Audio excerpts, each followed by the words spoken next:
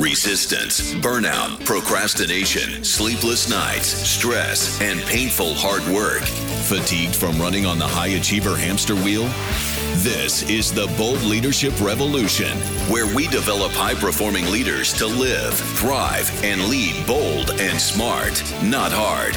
Here is your host, Tara Newman.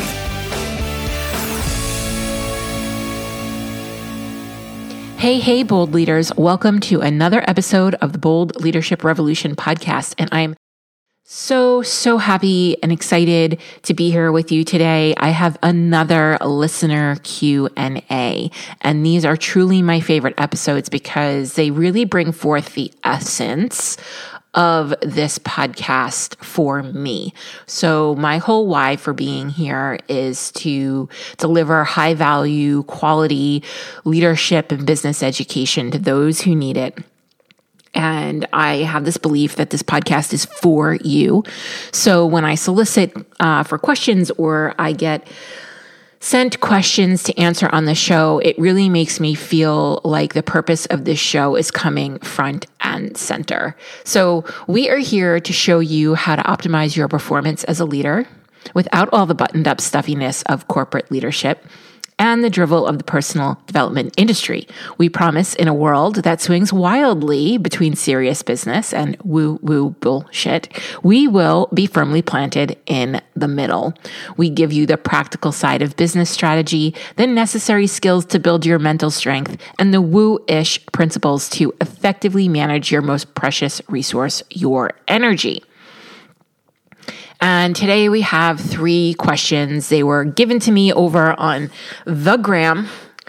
If you are not on Instagram, you should be. If you're on Instagram and you're not following me, why the heck not? I'm at the Tara Newman, and I love all things Instagram. So, first question we got was, how do I balance organization with feeling free and inspired? It feels like a push-pull between being an adult and having fun. I love this question. I absolutely love this question because I believe it's a common misconception that being organized and structured cramps creativity and spontaneity. When I believe the exact opposite is true. When I structure my work, I have the space to be excited and creative and pulled. And I have the space to blow off steam and pause when I don't feel that pull. For example, April was a tough month for productivity over here. I hosted a retreat the first week, so week 2 was slated for integration and decompression. Then both my kids got this horrible stomach virus, and then I got sick for about 7 or 8 days. Not ideal, as this was the time I was scheduled to be creating podcast episodes. However, because we knew what I was supposed to be doing, we knew how to cover for my absence. And this is a huge part of being able to step away from your business and having it run in your absence and without you. We had some episodes prepared, but we were going to need to do a best of episode where we pulled something out of the archives. And when I got back to work, I knew exactly what I needed to do. And that happens to be the week that I'm recording this episode. This is my first week back from being really sick, from having this really weird month of low productivity. And I'm able to record almost 12 episodes of the podcast this week, write, record, whatever I need to do for this podcast this week, because I know what needs to be done. I know what needs to be front and center. I know what needs my attention. And this week I've got my blinders on. Nothing is getting in my way of recording these episodes. Heck, I haven't even been on Instagram all that much this week. I haven't even been doing my beloved stories because I know where my work is. And this has allowed me to really take the time I needed to get better.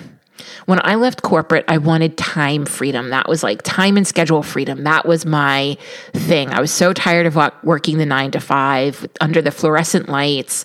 And I wanted to do what I wanted to do when I wanted to do it.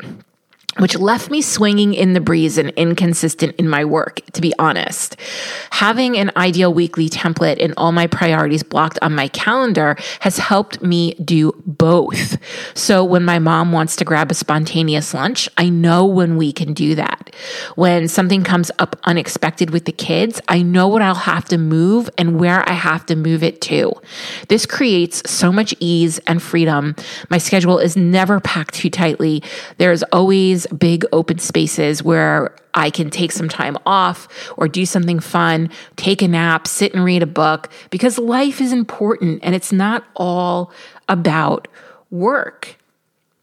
So that's really, I think I think we can have a schedule and have fun. So I think it's really holding that dichotomy and the tension of what that means for each of us.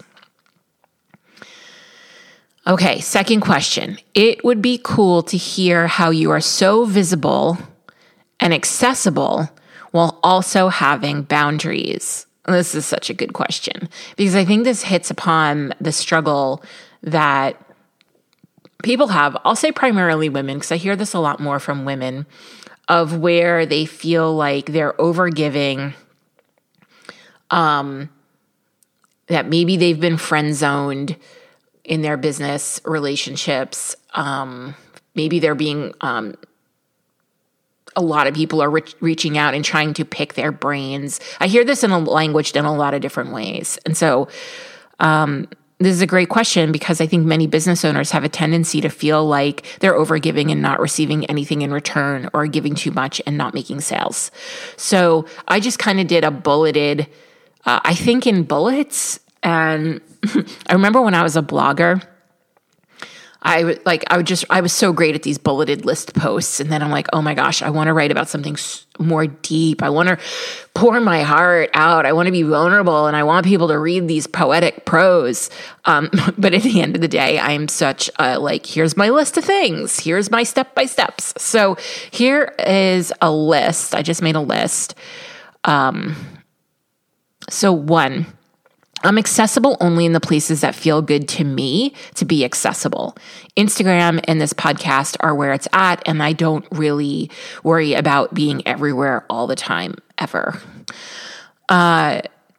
2, I'm very clear on what my value is, and while you may get value from me on Instagram or in a DM or from this podcast, it's a fraction of what it's like to actually pay me and work with me. You can pick my brain all you want by submitting questions to this podcast, and I'm actually really grateful when you do, because this helps me serve so many more people. So, this is a boundary, a system, and 100% works for the person who has the question, and it works for me and it works for my community. So the fact that I allow you in this space to pick my brain is a boundary. I'm not going to be answering you one-on-one in my DMs. I'm going to say, this is a great question. Thanks so much. I'm going to answer it on the podcast, or I'm going to create a whole podcast episode around it, which then creates a system for me, because I always know how to respond when people come in and want to tread on my expertise. And I make it work for the person who has asked the question. I make it work for me, and I make it work for my community. 3, I believe that I can be visible and accessible and still have boundaries. This is a belief. Right? This is a belief. I also have a belief that the right people will 1000% pay me for my value, whether it's in cash or in the form of podcast currency, by leaving a review for this podcast. So hint, hint, if you have not yet left a review for this podcast, go review the podcast. I believe, another belief, that being visible and accessible serves all. I also believe that my boundaries serve all. So here's the other thing. If you receive a DM from me at 9 p.m. on a Saturday, it's because I was excited to reply to you. And that was the time I decided I was going to be on Instagram. So when I'm on Instagram, I'm there with intention. I've decided that that's where I want to be. And I answer and respond to DMs when I decide to respond. My visibility and accessibility are 100% within my control, and that autonomy is empowering for me. So those were my bullets around how I'm able to be so visible and accessible and also have boundaries. And the last and third question. This person listened to the podcast episode with me and Rachel Cook, and I believe that Rachel's been on this podcast more than once. So I think they're referring to the one we did around the truth about scaling. And they said, love the podcast episode with you and Rachel. Could you go into how to reach the 100K in profit hump? Okay. So I did not respond to this person and ask for more clarification. So I want to point out that this question is, the person didn't say $100,000 in revenue. They said $100,000 in profit. And even somewhat more vague, are we talking about net profit or gross profit here? So gross profit is revenue minus your cost of goods sold. And I honestly think this is where service providers get really tripped up in their pricing. They think that their service is their time and that there's no cost of goods sold, especially if they're working out of their home because there's no overhead. However, you might give gifts or upgrades to your clients. You have admin support for projects and services. So there is actually a cost of goods sold to your service. So just this is like a little tidbit to check in. Net profit is what's left over after all the expenses are paid, including payroll. So this is what's left over after you pay yourself and anybody else on your team. In my larger clients with lots of employees and a product-based business, they're pumped to hit a 7% net profit. Like I have a client who that is their goal. So on a $1 million business, they're looking to clear $70,000 in net profit after they pay everybody, after they pay all their expenses. On service-based businesses, if you're mindful of your spending, which most business owners are not, you can shoot for a higher percentage. My CFO and I were bantering back and forth the other day about this. And I asked him what he's seeing from his perspective with service-based businesses. And he said that he's seeing anywhere between 15 to 25% net profit, making it easier to hit that $100,000 net profit amount. Another resource on this is Michael Michalowicz, author of Profit First. He has a chart that breaks this out. And his chart says if you're making between $500,000 and $1 million, you would be around 15% on his chart.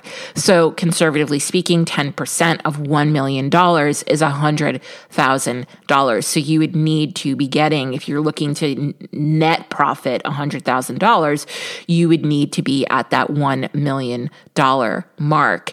And you would need to have your expenses hemmed in pretty tightly. More profit comes in a few ways.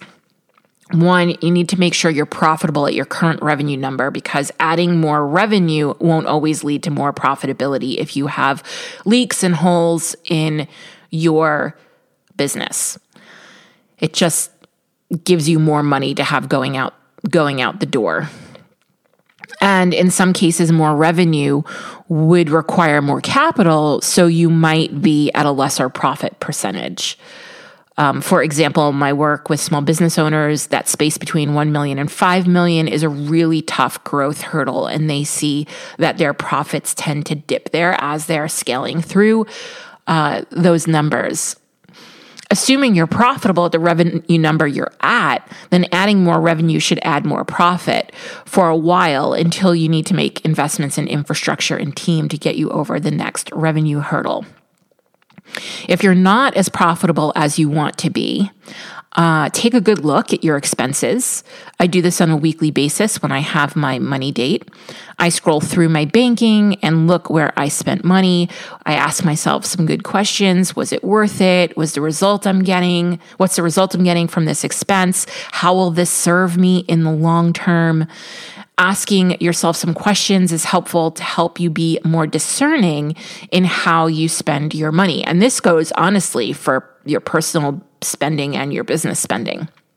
We do this for our personal spending as well. We actually just did a whole deep dive on our expenses from the last few months and are making some shifts and changes, because you need to be looking at these things in real time and not on like a 6-month or a quarterly or an annual basis. It's too late to make any tweaks or pivots and to check in with what your goals are. So if these topics that we talked about here today are interesting to you and you want to have more dialogue on them, I highly recommend you consider joining us in the Brave Society, where we have some of the most unique conversations there are on the internet and, in my opinion, in the world. We have had a number of conversations specifically on this topic, on implementing profit first and creating a system for your money, because having a system for receiving money goes a really long way in helping you receive even more money.